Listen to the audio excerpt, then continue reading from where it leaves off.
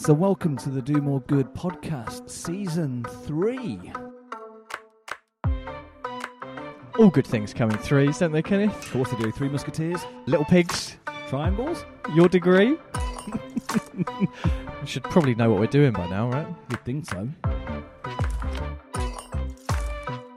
There are times you have to step away from that and do the bigger, scarier, crunchier, harder work because it pays off in the end.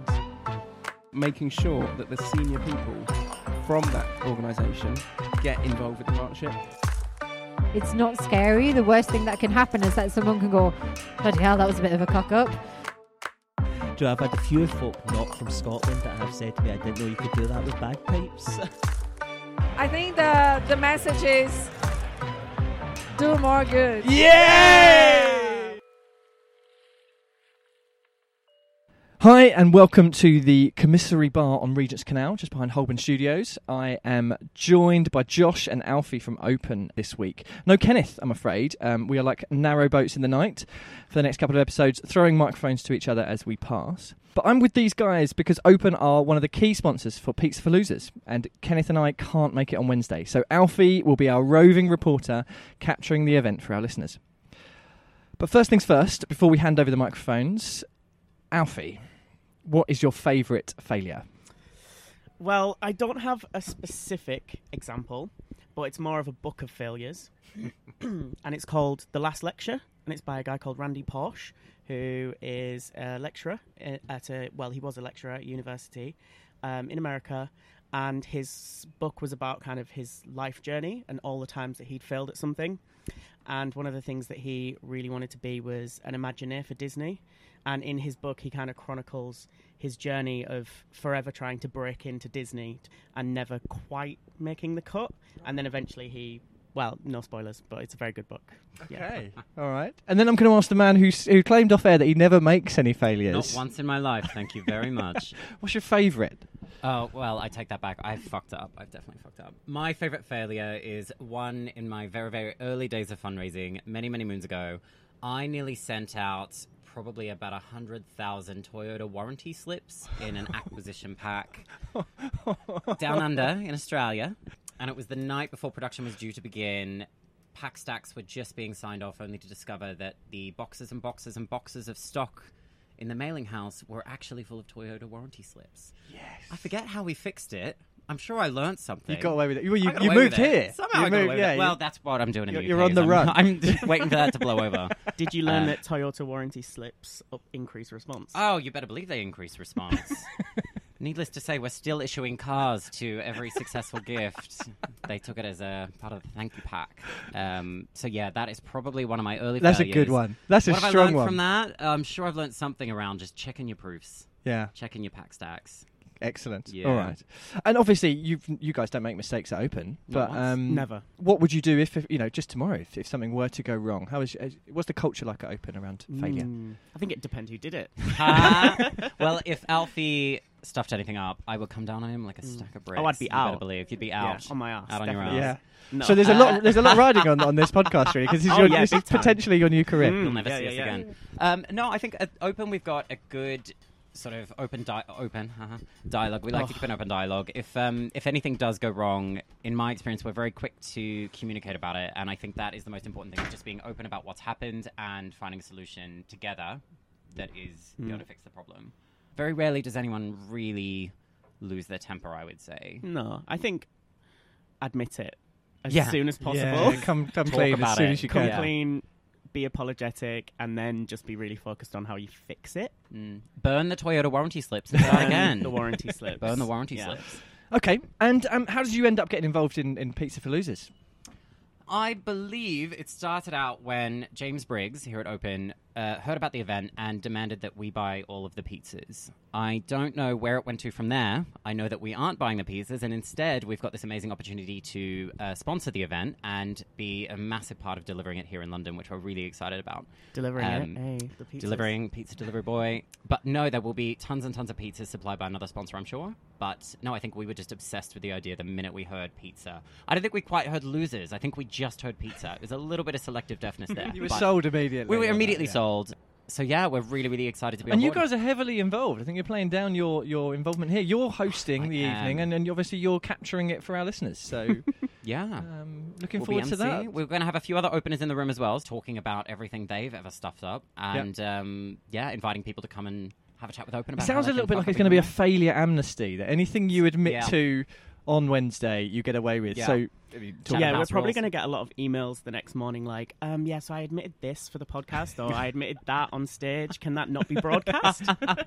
we'll decide. We'll decide about that. How many, it depends on how many pizzas they send us afterwards. Wow. But, talking pizzas, what are your favourites? Meat Feast. Meat gotta be Meat feast. Feast. It's a strong. God, Sorry, it's a Josh. strong Intense. start. I'm literally at the other end of the spectrum. Give me a margarita, vegan margarita. Margarita seems to be quite a popular. Looking at the Yeah. speakers, Yeah. they all seem to have gone for margarita. There we go. Yeah, I think They're they just trying to popular please option. the crowd. I think they They're maybe playing I am. it safe. Yeah, They're sitting on the maybe. fence. You know Yeah. what? No, like a nice and well done margarita. All right. Good stuff. Well, have a really good night. I'm gutted that we can't be there, but I look forward to hearing all about it. No, that's all right. We'll Thank do. you. We'll do more good justice. Thank you very much. We'll try. Cheers, guys. Hi, it's Alfie. I'm now at The Den, which is the venue for the London edition of Pizza for Losers. And as if I'm one northerner too many for the podcast, I'm also joined by the lovely Nikki Bell. Nikki, how are you? I'm wonderful. I'm very excited for today. So thank Nervous? you for joining.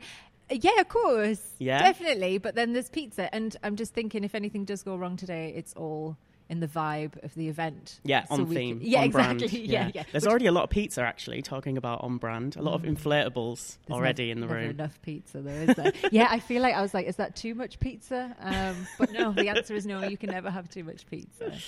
So for anyone who doesn't know, Mm-hmm. who are you? Where are you from? Who do you work for? And who's here with you today? Okay, yes, so I'm Nikki Bell. I'm a fundraising consultant and trainer with Kida Consulting.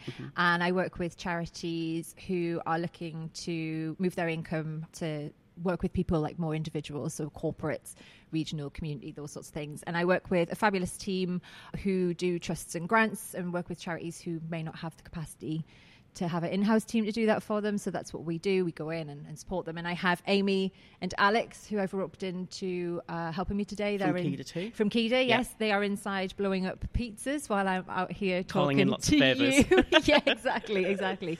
And yeah, so we're here putting this event on today, the first ever pizza. It's the for first Losers. ever. It is. That was going to be one of my questions. I feel honoured to it be here. is. Yeah, no, it's amazing. It worked out that way. So we have today, and then next Wednesday, the 12th of June, we have the second Pizza for Losers in Newcastle. So we just ended up with so many people that wanted to speak about failure. We ended up with 2 events. Yeah. So we're here first. Lots of Northerners as well who wanted to get in on the action, I Way imagine. aye. Yeah. Yeah. Did you travel down today? No, so I actually came in from Austria. Ooh. I know, yesterday. Exotic. Sorry. Flew in from Austria? Darling, promise that never happens. If you would like at next week's Pizza for Losers, you're like, where'd you come from? I got a taxi Like, from North home. London, so you win. So what's the idea behind Pizza for Losers? Okay, so I mentioned this on an earlier Do More Good podcast with Kenneth and James, and originally it was meant to be Pizza for Winners. Basically, I just wanted to put an event on where there was pizza. Yeah.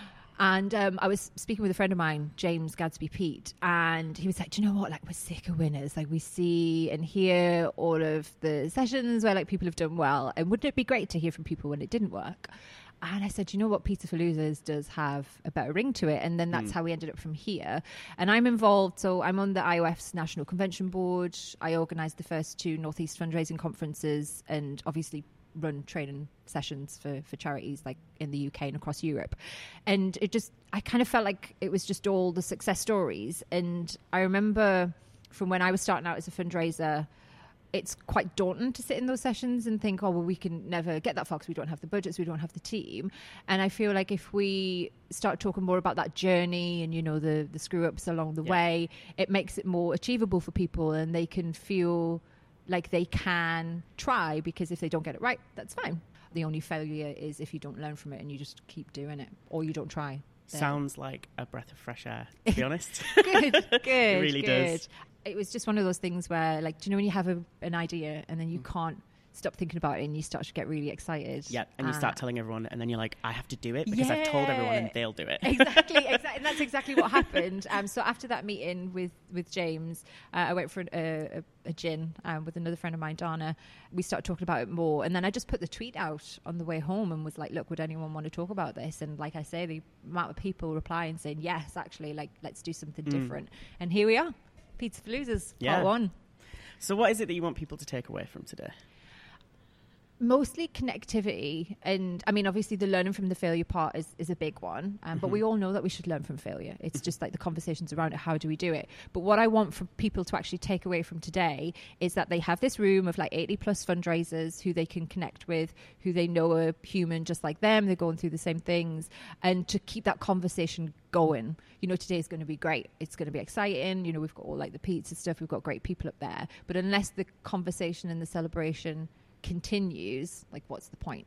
So that's what I want them to take away, and I want them to understand that those people who they perceive to be doing great things and really successful, that they also screwed up along the way, so it's all right when they do. Yeah, you're bang on the money with, at the moment, so much in the sector is about innovation and kind of finding the next big thing and where the future of fundraising is going, but you don't get there without trying some stuff and messing up first.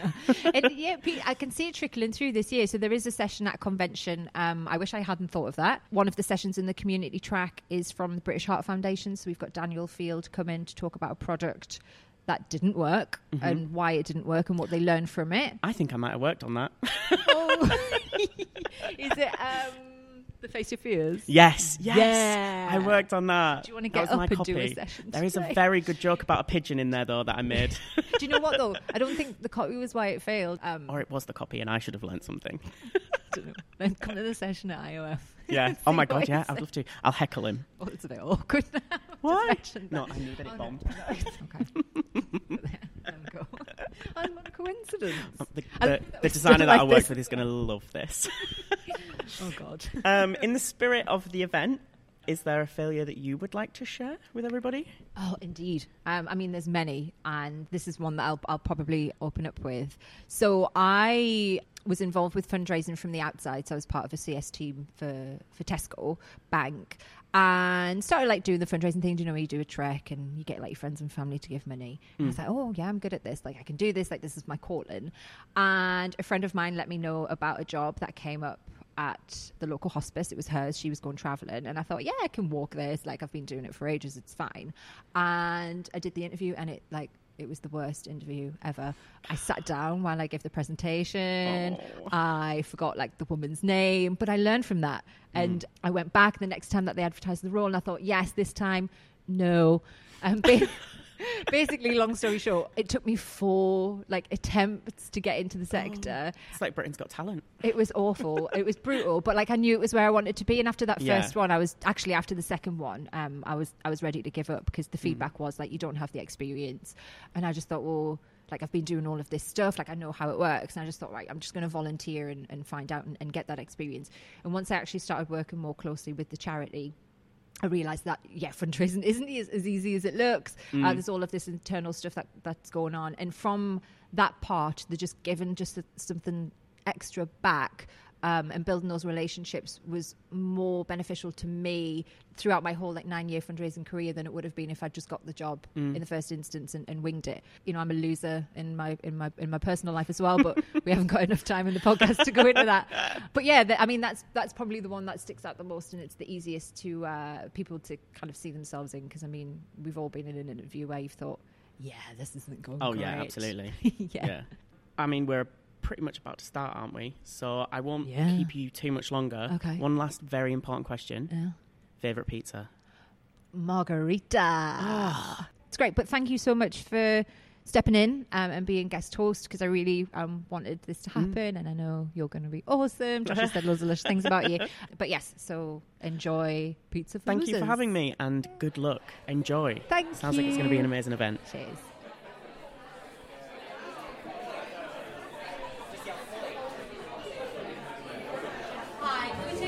Now, please. We have a lot to get through, a lot of fails to share, and that's just mine. So hi, everyone. My name is Nikki Bell. I'm a fundraising trainer and consultant with Kida Consulting, and I am a massive loser. Woo!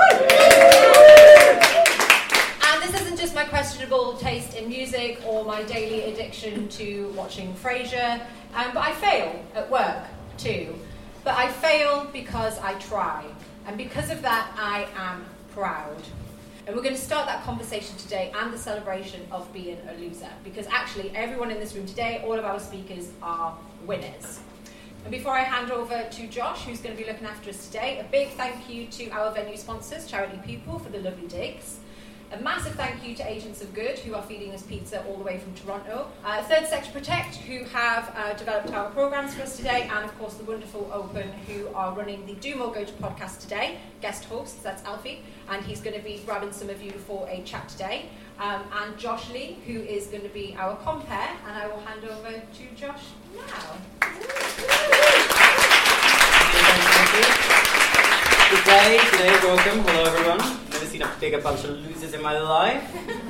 Kicking things off today is one of the sector's biggest losers, Henry Bowling. So, yeah, give him a round of applause.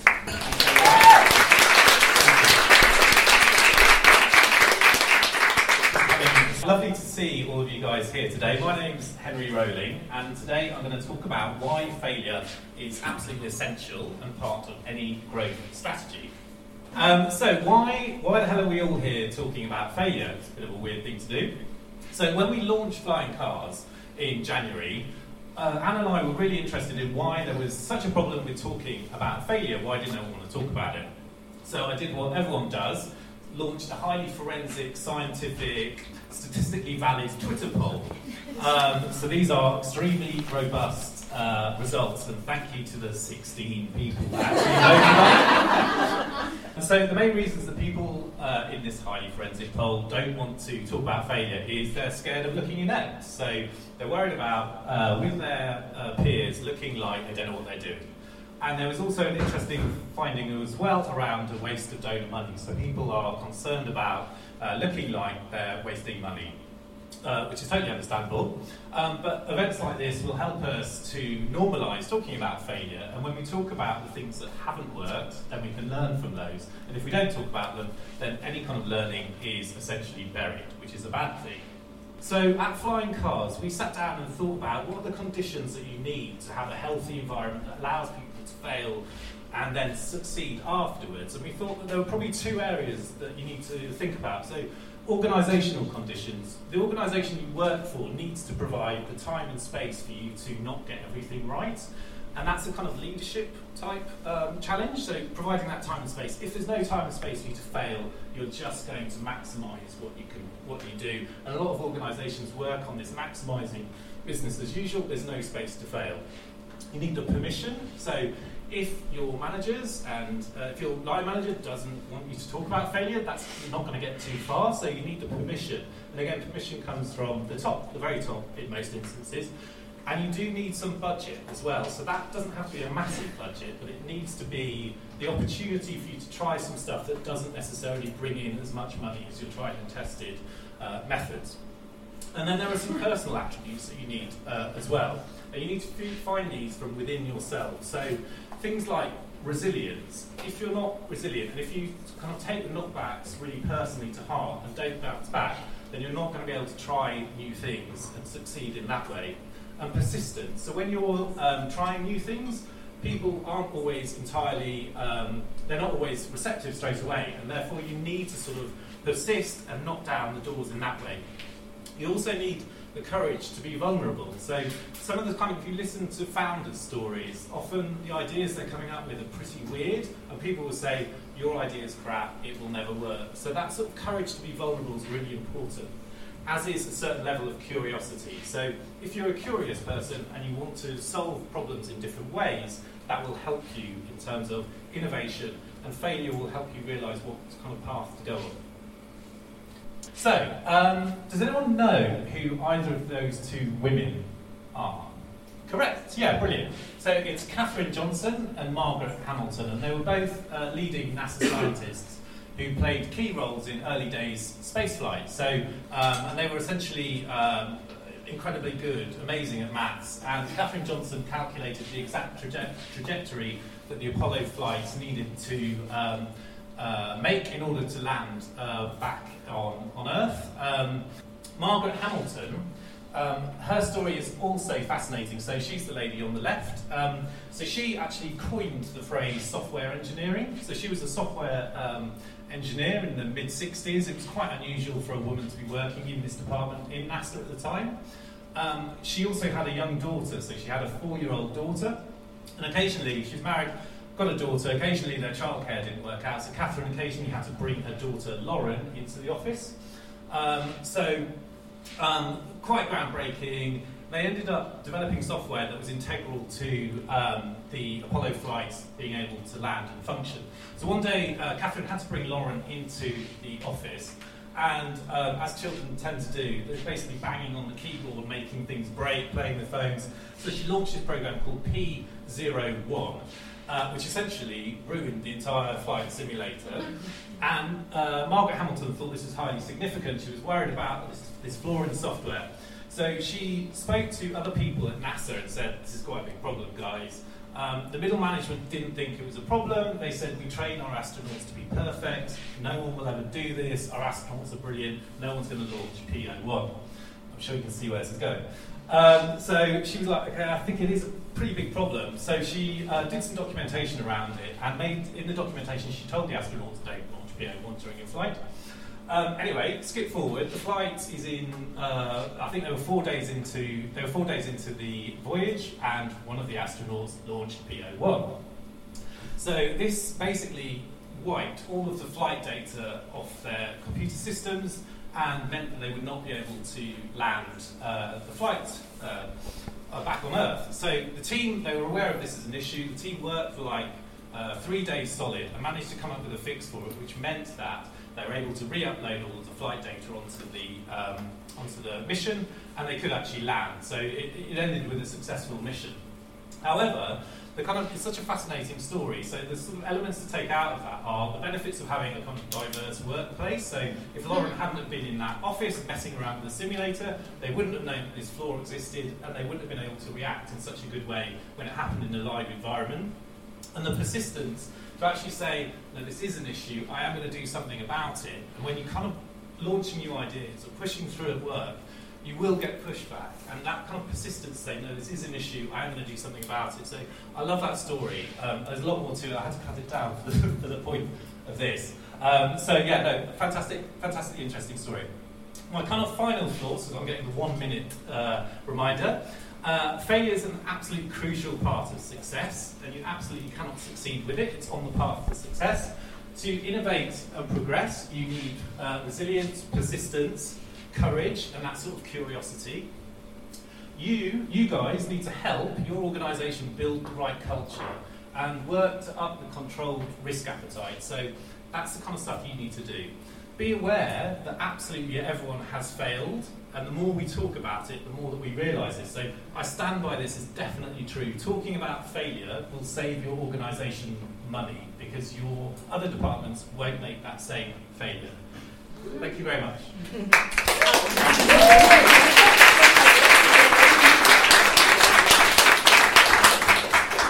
Thank you, Henry. That was fantastic. So our next speaker is actually an almost celebrity, so calm yourselves. Writer and performer Alexa Strom literally wrote the book on failure. The Time I Almost is the title of her witty comedy memoir and blog, and she's recently taken a leap into hosting interactive storytelling events in which life's sliding doors moments are reframed and celebrated in front of a live audience. Okay, here we go. Alexa Strom, everybody. Thank you.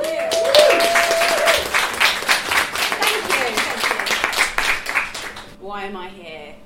Big existential question. It actually refers to why am I here today, because my background is not in the charity sector. As you mentioned, I was a sort of almost pop star. Basically, I wanted to become a singer-songwriter, and I did everything I could from when I was a child to try and get to that point and get signed and get a record deal. Didn't quite work out, and I was an almost famous pop star. Then I tried various other things.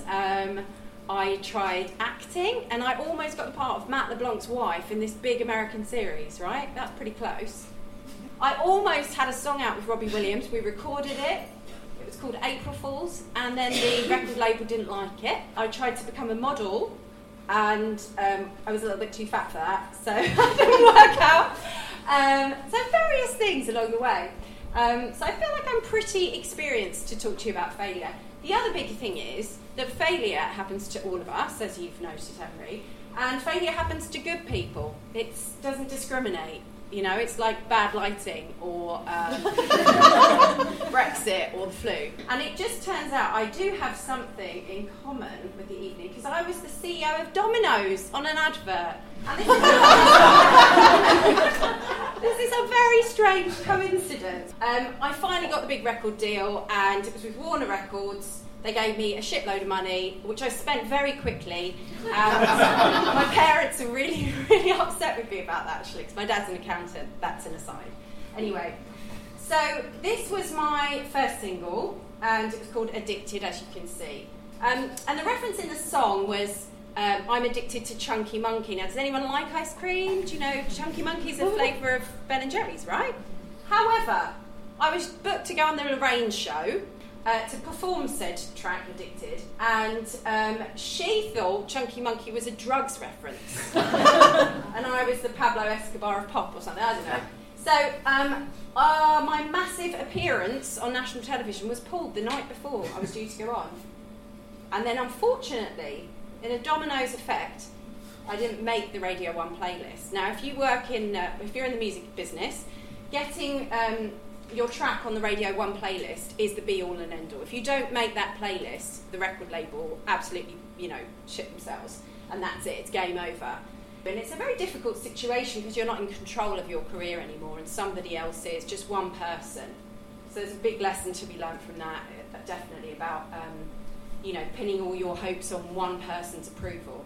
Eventually, I did get dropped again, unfortunately. And that was kind of crushing, because the hardest thing for me has always been, it's not about being famous, it's about being heard, which I think a lot of us, we want to be heard, and we want to be, our attempts to be recognised and to be respected, really. And that was hard, because I never got the chance to get my record out there. Then I got ill, and I thought, fuck this, I was so embarrassed about being called Alexis Strum, I'm literally dying. I'd read pop music forums, and they were so vicious about me, it was awful. So I changed my name to Bo Pepper, and I became a sock puppet, and this is true. And I put out music on MySpace, which was the vehicle at the time, and I managed to get it on Radio 1, which is kind of ironic, yeah. And I got it on Radio 2, and it was starting to build, but I realised I'd kind of fallen out of love with music. So at that point, I needed to get out of it and do something else. So I did, but first of all, I did manage to get in Smash Hits poster magazine edition next to someone from Blazing Squad and someone from Atomic Kitten. Great David. Look at that. What an achievement. So I did a bit of screenwriting, I wrote a couple of plays, tried all these various things. Anyways, still didn't quite work out. And how the heck is any of this relevant to you guys? Well, the thing is, I then flipped it all on its head. I was staying at my mum and dad's for a bit. I think this was before my marriage ended. And I found this sort of like treasure trove of all of my failures. And it was rejection letters, all my old LPs and modelling pictures, which were awful. And I realised that I never tell anyone about all of these things. So I saw all this stuff, all these letters and everything, and I thought, oh my God, I have to do something with this. And it became very, very clear to me that if I would start writing about it and all of my failures, that would be my way to connect with people on another level I'd never imagined. So I started writing, and it became the time I almost became a pop star, the time I almost became a spy, a supermodel, all of these things. And I finished the book, which was great. That's an achievement in itself. And then I thought, do you know what? I'm going to try and run this as a night and just like build it and see if they'll come. And they did. And the most amazing thing that happened was people came along to the night and came up on stage and told their stories of all their sliding doors moments. And there was closure in the room. And it felt amazing. I realised I've made something quite wonderful out of all of this failure and shit. So is my story about failure, or is it actually about perseverance? It depends on how you see the glass. I'm much more of a glass half full person now, I think. And, you know, if you can flip your story, own your failures, that's no bad thing. You know, it's really hard coming up here and telling you I've failed. It's embarrassing for me. It's embarrassing for all of us. Believe me, we've just been talking about it prior to coming up in front of you. But I'm in a happy place now. You know, I get to share stories with people. I get some fab comedians come along, talk about times they've done really stupid things, and it's great. And I can see a future in it. And actually, you know, I'll do a podcast. Who knows what will come of it? Certainly not the Radio 1 fucking playlist. But if you ever want to think that you're a complete failure, try and picture me going up to collect the award for songwriting from Annie Lennox and realising she hadn't actually called out my name. Yeah, I'll leave you with that picture. Thank you very much.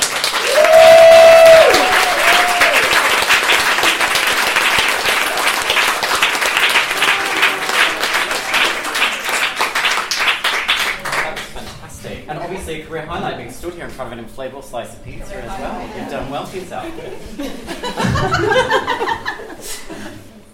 So next up is Shonali Devereaux, everybody. So Shonali's going to show us how to genuinely not feel afraid of failure. She says, no more fake it till you make it. So over to Shonali.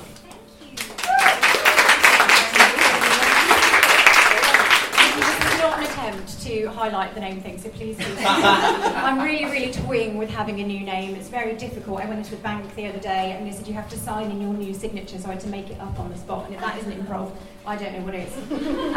Anyway, so everyone, my name is Shonali Devereaux. I'm trying to learn how to say that. And I am a failaholic.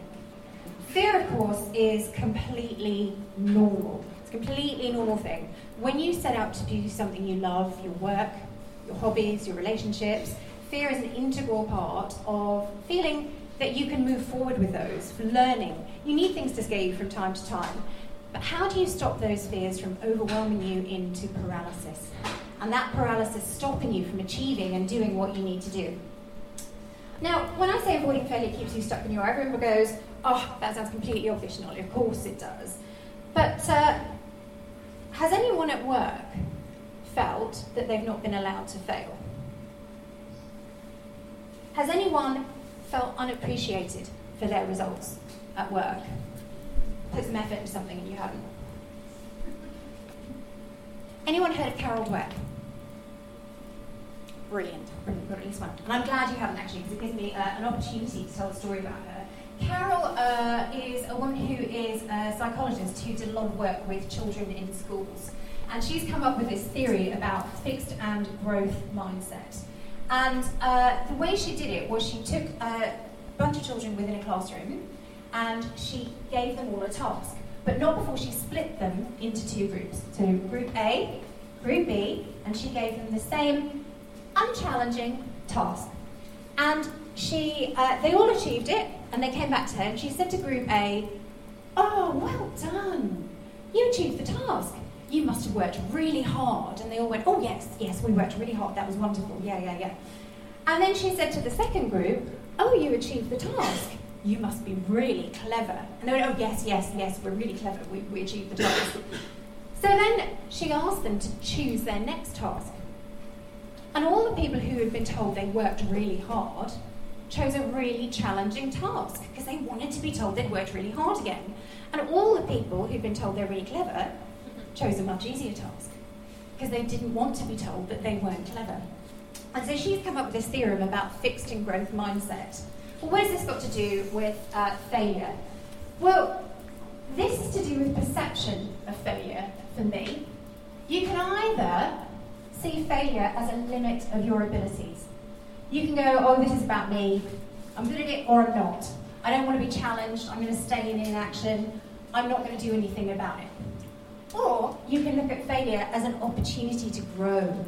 You can say, oh, I'm learning something from this. Feedback's constructive. I want to try new things. And that's what I think is really, really important about this. So what did I learn? Those two things. Avoiding failure keeps you stuck where you are. Failure hurts when you make it personal. And so my solution to this is don't make it personal. Build resilience. It's that idea that if you have resilience to failure because you don't take it personally, which is really, really hard to do at work when you've worked on something for weeks and weeks and weeks, and someone goes, oh, don't like it. And you're like, okay. Failure is learning from that failure, is the ability to turn around and say, well, okay, what's wrong with it? What can I do? How do I make this better? Building resilience and saying, this isn't about me. Which brings me on to improv. It's all very well me saying, have resilience, learn resilience, and everyone goes, well, how do we do that? And I came to improv at a brilliant space in my life where I'd broken up from a long-term relationship. And I was just in this mindset where I was saying yes to everything. I was saying yes to this new opportunity, yes to this new job. I went into a pub and there was a leaflet for improv, and I just said, yeah, that sounds really scary, I'm going to do that. And it was really scary, but improv is about creating a safe space and saying that everything that happens within the space in which we're operating today, have no fear of failure, everything's valid, everybody's contribution is valid. You come to this space knowing everything that you need to know. And there is no such thing as failure within this place. And then you're left to act through playing games. They're called games. I like to call them exercises because when you call them games in a work environment, everyone goes, oh, we're playing games at work. But you do exercises, and it brings out your imagination. And what it does is it takes you out of your comfort zone and puts you firmly in your stretch zone, where you start to stretch and explore ideas, and you go, oh, I quite like that. I quite like what I'm exploring. I didn't know I could do that. And then what happens is when you come back, your comfort zones become a bit more elastic, and it's wider than it was. And it allows you to feel gradually less fearful of failure. Because, of course, it's outside your comfort zone where the magic happens. And trust me, when you've tasted that magic, you just want to see more and more of it.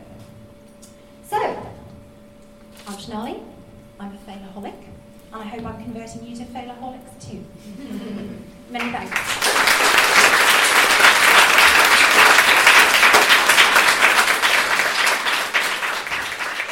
The next speaker needs no introduction, but he sent a truly ridiculous bio through, so I have to read it, almost against my will. After fannying around at art school for too long, Wayne Murray stumbled blindly into fundraising and communications last century sometime. Despite his best efforts, he's still there today. Half his career has been charity side and half agency. He's held senior positions at the likes of Amnesty, Refugee Action and Prisoners Abroad. He's also a trustee and leadership mentor. He now heads up strategy and innovation at Audience, and is currently busy being shouty to boards and senior leaders, in the hope that they'll rip up the rulebook and do everything differently. He once even wrote an organisational strategy that was one word long. That word was merge. You'll be pleased to know he didn't charge for that. And Wayne is going to share the sort of tale of how he stumbled into a new role, confidently went about ignoring analysis, insight, values, and the blatantly obvious to deliver a real stinker of a Christmas appeal. No refunds.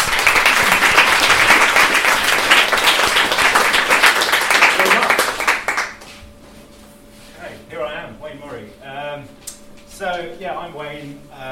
As was said in that brilliantly eloquent bio, I spent half my career charity side and half agency side, and both sides of those fence I've been a massive loser, not just because I look like a character from The Simpsons, but because I've cocked up at practically every job that I've ever had. What is my session about? This is about a turning point in my career when I started to really accept failure. And more importantly, it's kind of learning from failure, which we're talking about a lot today, do you know what I mean? And kind of how that transforms you as an individual. So, picture the scene. This cock-up takes place in 2002. So, 2002, iPods. Ben Affleck was crowned sexiest man on the planet. First camera with a phone, though I didn't even have a mobile phone in 2002. Nickelback. Forget about that. So 2002 was like the glory days of direct mail. You know, the massive big programs kicking out the most amount of money. But it was also the time of the rise of direct dialogue, face-to-face, door-to-door, and telephone was just taking off. And I started my career as a face-to-face and telephone fundraiser. Anyone here from a direct dialogue background? Yes. And I'd made the decision to make a jump from being a direct dialogue fundraiser to working for a charity for the first time. So I got my first head of individual giving role, which I was really excited about. And it was for an organisation that had a really well-established DM programme. But it had started to decline. There had been zero turnover in staff. There was a big job to do. And boss said, Director of Fundraising, break the programme. So again, it's completely down to you. So he basically said to me, just sort out the IG programme, do whatever you need, speak soon, that sort of thing. I went in there and I tried to change absolutely everything. This was my time to shine, to prove myself, to get out of that direct dialogue bubble. And I needed to get the direct mail skills that I'd blagged at interview I actually had, and get them in place. So my idea was that I was going to turn the programme on its head and create something new and awesome, and it was a really great opportunity. So this is income from the Warm Mail Plan over 9 years. We all have a chart, don't we? So where did I take over? I took over here. You can see, I think you can see what's coming here, can't you? The income's starting to go down. That's what the trustees were really worried about, that dip.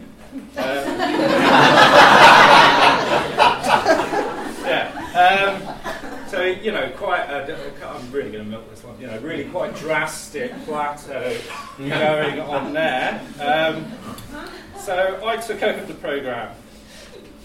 That was my first year. So what happened? First of all, I really hated direct mail. That was really at the heart of it. Funny is that now I've spent a good part of my career working in direct mail, and I absolutely love it. But these were the glory days of direct mail, and I was a direct dialogue fundraiser. And back in those days, if you were a face-to-face fundraiser, you were like a pirate. It was crazy. Direct dialogue is magic. I always say to people that 1 minute you're going out to Boots to get the £3 meal deal, and then you've been turned into a human rights defender. Or 1 minute you're sitting at home watching Countdown, eating a custard cream. The next minute you're signing up to save cancer. It's like it's an amazing thing. It's still in my blood.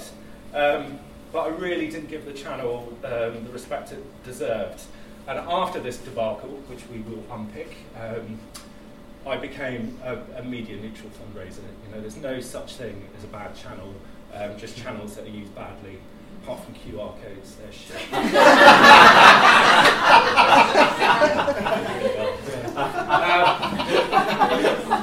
What else did I do? I sat in the agency, not the agency that had done the awful work, the agency that was in place when I first joined. As every young, plucky fundraiser knows, you don't want an agency in there who knows more than you do. Crikey, why would you want that? You want to get in a shiny new agency. You want to get a shiny new agency that agrees with every fucking daft decision that you come up with because they want the work. So that's what I did. What else did I do? Yeah, big on this. Looking back, I paid absolutely no attention to who the audience was. This is the Warm programme, after all. The messaging and the tone was built purely on how I'd spoken about disability issues on the street, which was really angry and campaigny. Audience didn't like that at all. Everything that we put into those appeals, or I put into those appeals, was about anger and outrage. It was really preachy, it was really campaigny, and our warm audience were ABC One, 80% female over the age of 75. So,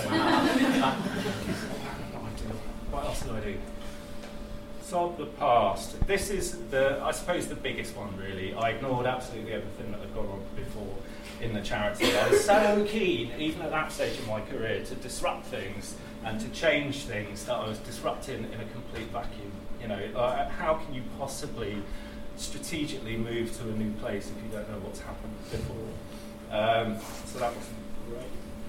Sod compassion. There was no compassion in anything that I was doing. And if you read any of the DM appeals, which I still have in a box at home, I get out drunkenly, cry and drink warm Chardonnay from Chip mug on the bathroom floor. What you'll see throughout this Annus Horribilis, the appeals, they genuinely read like someone's having a go at you. It's like this wasn't fundraising, this was like debt collection. That was nice. There was no compassion, there was little empathy, there was little humanity, but there was lots of rah, which didn't really raise that much. Yeah. Now we get down to it. My annual review. It wasn't the greatest day of my life. I think there was a whole gamut of every human emotion from my boss as we went through exactly what had happened over the course of the year. Anger, bewilderment, despair, panic, terror, all within 30 seconds of opening. That was a gin night for me. But we're at the halfway point now. We're at our absolute lowest, so things can only get better now, I promise. So it's time to pick up the pieces, really. And looking back at this whole story, this is the first time that I'm really proud of 27-year-old Wayne Murray. I didn't run away. Most fundraisers would, get out, start again, and bury this in my CV. I didn't do that at all. I started to sort of change my ways. Whilst everything had not been going right, not everything's been going wrong either. So, I learned that what the programme needed was to be optimised as we sort of and stripped back whilst we paved the way for a new future. Rather than changing things for the sake of it, this was the first time in my career, and what's kind of defined my career going forwards is that I started to think strategically for the first time. What does the future look like? What exactly is going on externally that's making this happen? Where do we need to get to? What's the roadmap for how we get from where we are now to where we need to be? Teamwork sounds simple, but there's a really cheesy phrase that says that culture eats strategy for breakfast, and it's true. And there's no point creating a strategy that just stays in the boardroom. So I spent a huge amount of time building strategy with the team, like together from the bottom up, which is the only way that you can actually effectively build strategy and getting the culture right. So it's all about buy-in, it's all about getting people excited, it's all about making people feel that they're part of it as well, rather than it being done to them, which a lot of people feel. And then moving on from that, transformational change, it doesn't happen overnight. And it's not a linear path either. A lot of strategy and roadmaps that we're developing at the moment are very long and winding roads, and you need testing matrices, milestones, KPIs, all those basics. So have a look. Well, do you want to see when I left? I left here. Hooray!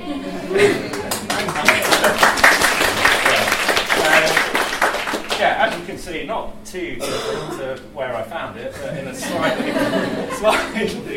better place. But that was a long and winding road. I demolished the entire IG strategy, and it took 3 years to get it back to where it needed to be. So it works, and vision, strategy, teamwork, roadmap. It wasn't easy, but I did find a new way of working, and it was a strategic focus. It wouldn't be me if I didn't talk about disruption, but disruption is really necessary. Like, look at the landscape now, as I was saying. If you're not disrupting things, if you're not changing things, and if you're not realising that the model is broken, then you will be really, really soon. And if ever there was a need for disruption, bravery, and real strategy, it's now, kids. So disruption is necessary. But being a pig-headed, stubborn, ill-informed idiot who wants to change things for no other reason than the fact that he thinks it's cool but has no clear strategy as a person is not necessary. So I learn from my mistakes. Thanks very much.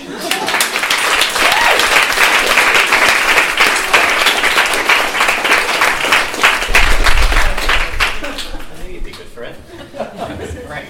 The final thing I want to say is an absolutely huge round of applause for Nikki and for Kita Consulting. This was a tremendous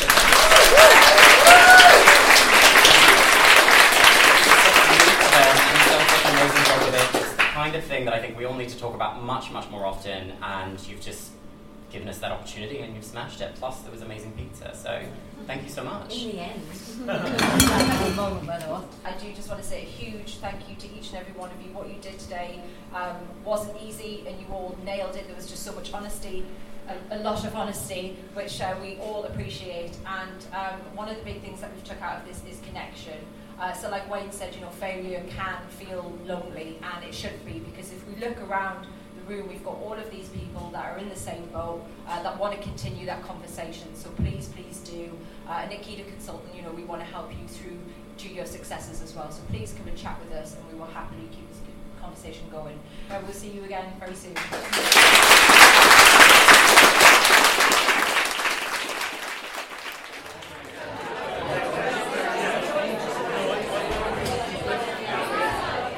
I want to start by saying that your talk was incredible. Oh, So good. Thank you. I wanted to ask you Yes. if you think your sense of humour has been important to dealing with failure. That's an amazing question. Well, and thank actually, you. something I forgot to talk about was, sense of humour is the most important thing. And I think being able to laugh at yourself is actually one of the key bits to overcoming failure. Always laugh when things go wrong, because that's the best thing to do. I just got stuck in the door I was so desperate to get pizza. I got stuck in the door. I was like, oh God. Your talk has made it sound like you might be cursed. I know, Maybe. I do worry that sometimes. I don't think so. The thing is, I'm kind of giving a perspective on my situation. It's not really as failure-full as it seems. So there has been some huge successes in there. Yeah. But obviously the funny bit and the bit to focus on is the failure side of things. No one wants to hear, I wrote a song for Kylie Minogue and that was really successful. Smashed it, Absolutely nailed it. killed it. Yeah, because actually the reality is most of the time it is like stupid things going wrong. How are you enjoying today? How did you feel before you got up and spoke in front of everyone? Super relaxed, I have to say. Yeah, it's been a lovely, relaxed, positive atmosphere, and I think that's a good thing. I mean, you wouldn't know it's people here are in the charity sector. We're just humans interacting, and that's quite nice. It's lovely that everyone's sharing their stories as well. With the failure wall, I love that. Definitely. I read somewhere, or like a little Aussie bird told me. Oh, yeah. That you nearly killed someone from S Club 7. I did nearly kill one of the members of S Club 7. Spill, because I love S Club 7. Okay. And I want to know how you nearly ended them. Well, I was writing songs for Tina Barrett Right. at the time. We were writing together. And I went to pick her up from her apartment. And we were chatting in the car, and I was chatting away, about to drive off, and I was in the middle of a three-point turn, and a motorcyclist came whacked into my car. It was totally my fault. I should have been paying attention. And he went through the passenger window, landed on her lap in this pile of blood and glass. Oh She my was God. screaming. I thought I'd killed her. And I was just thinking, I wanted to be famous one day, but not for killing a member of S Club 7. And I love how you weren't like concerned for your own safety. You're like, it's Tina from S Yeah, Club. because at that point she still had some currency, so people would have been pretty upset. Do you know Yeah. what I mean? Not that she hasn't got now. I mean, no, killing anyone is bad, right? Yeah. But I'm now better at driving for it. Yeah. So, yeah, lesson learned, really. And what's your favourite pizza? Margarita, actually. Everyone said margarita. I thought I could rely on you for like a Well, really extra. It's a bit of a reason. diva pop-up a bit pizza. Of a diva pizza. Yeah. Okay. Thank you for having Thank me. you so much for answering my questions. That's My really pleasure. kind of you, and for like half finishing your pizza. I'm going to for go me. back to my pizza now. Yeah. Thank you. Thank you.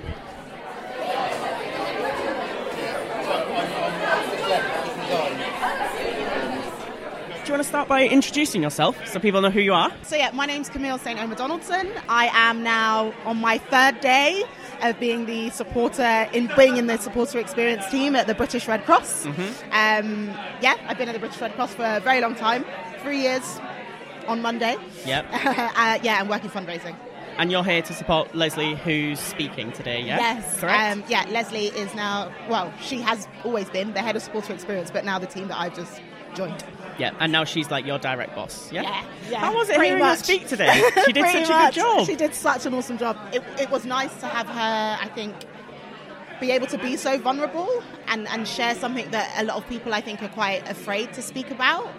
And it really highlighted what Shonali, who spoke afterwards, went on to say, that just how personal we take failure and how personal failure can be. I think she did an amazing job, and I think she was very brave. I went over to her and I was like, I'm so proud. It's a really brave thing for her to do, I can imagine. Yeah, it was very brave. It was really brave. Yeah, really interesting. And how are you finding the other speakers and the rest of the event? Yeah, I was literally just saying on Twitter just a second ago that I'm so surprised at how deep it's gone. I know, right? Like, it's proper deep. Yeah, really deep. I think you expect to come to these events sometimes and everyone to talk quite surface level because everyone's quite scared to fail or scared to talk about things that might make them feel uneasy. But it's really, really kind of revolutionary, I guess, in a sense, to kind of have people be so open, especially in our sector. I think it's so easy to think about failure in numbers, especially within our sector where fundraising is about the numbers. So it's really difficult that if you like to actually focus on the fact that actually it's also a feeling. Failure isn't just about a literal failure on a piece of paper where I have not achieved X. It's actually what feeling does that evoke, and I think that really came out today in the speakers. So I've been told I have to ask everybody. Yes. Favourite type of pizza? Oh, I'm really classic. I just like a margarita as well? No, I just like a pepperoni. Oh, okay. Yeah. But yeah, an American, not an American hot, no spice. No. Thank you so much.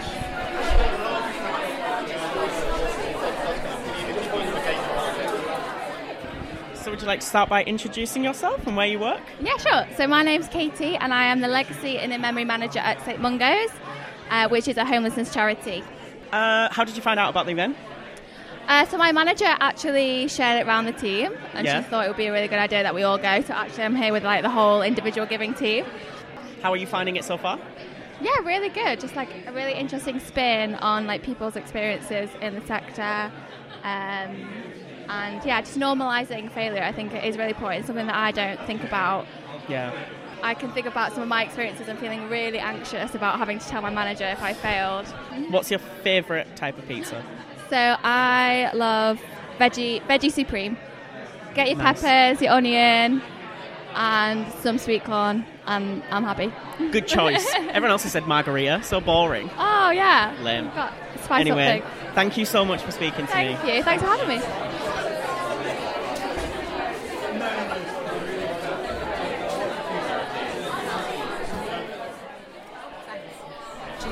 Like for you. So, now that the event is over, all wrapped up, near enough, how do you guys feel about how it's gone? Happily knackered. It was really good today. I loved hearing everyone's honesty, all of their stories, but mostly I've just loved everyone leaving and just saying individually how much they've took from it, sharing their own little experiences on the way out and how they're going to make a positive difference in their work going forward. So yeah, it's been really good. Yeah, I mean, it's really, really nice to hear about, like, obviously the speakers' failures, and they're really brave and open telling us about them. I think it kind of challenges us to be a lot more open about when we fail, and also, like, you can tell that that's really resonated with all of, like, the people who've attended today, because they're getting involved, right, and all their failures on the board, and it's been really honest and open. Yeah, I actually realised when I was sitting there more failures that I hadn't actually realised that. Was that the same? Yeah. I was sitting there and I was like, oh god, yeah, like I made that decision because I was scared of failure, and I didn't even realise it. So now, like, my brain is whirring and I'm just thinking about loads of things. So yeah, even I've learned from this and took loads of stuff away. Good. It's been really, really entertaining. I know you've got one more of these. Do you reckon there'll be more? I hope so. There's definitely an appetite for it, excuse the pun. And we have been asked to tour it as well. So I think after this, obviously we're going to nail Newcastle. That's going to be awesome. We've actually had some of the speakers from today asked to come up and speak at Newcastle, which is awesome. So we'll see what we can do. And then we're going to sit down and have like a proper talk about it, of how we can move this forward and keep the conversation going. That's the main thing. But no, it's been awesome, and thank you to all of the sponsors. I failed to say this right at the end. I know I did say it throughout, but the pizza sponsors, Agents of Good, venue sponsors, charity people, program sponsors, Third Sector Protect, and of course the wonderful speaker sponsors, Open, who have been an absolute lifesaver today. So you and Josh especially, I was just saying to one of your colleagues there, I would have paid you to be here, because I literally couldn't have done it without any of you in the Kida team. So thank you so much. Thank Thank you. It's been absolutely brilliant. Yay! Pizza! Yay, pizza! Finally.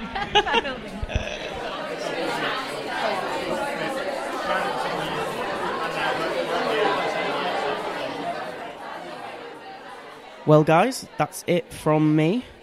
James and Kenneth, thank you so much for letting me guest host this episode and for sending me to speak to so many losers. I'm now off to get a slice of pizza and a pint of wine because, honestly, being in charge of 2 very expensive microphones is exhausting. Bye!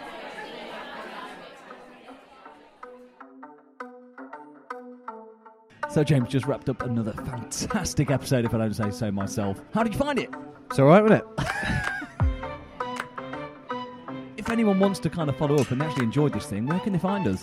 Well, we're on Twitter, Kenneth, at Do More Good Pod. Instagram, at Do More Good Pod. Have we gone multi-channel and even gone to YouTube? We have, but you can find all those videos on the website domoregood.uk. And if you want to contact us by email, please use contact@domoregood.uk.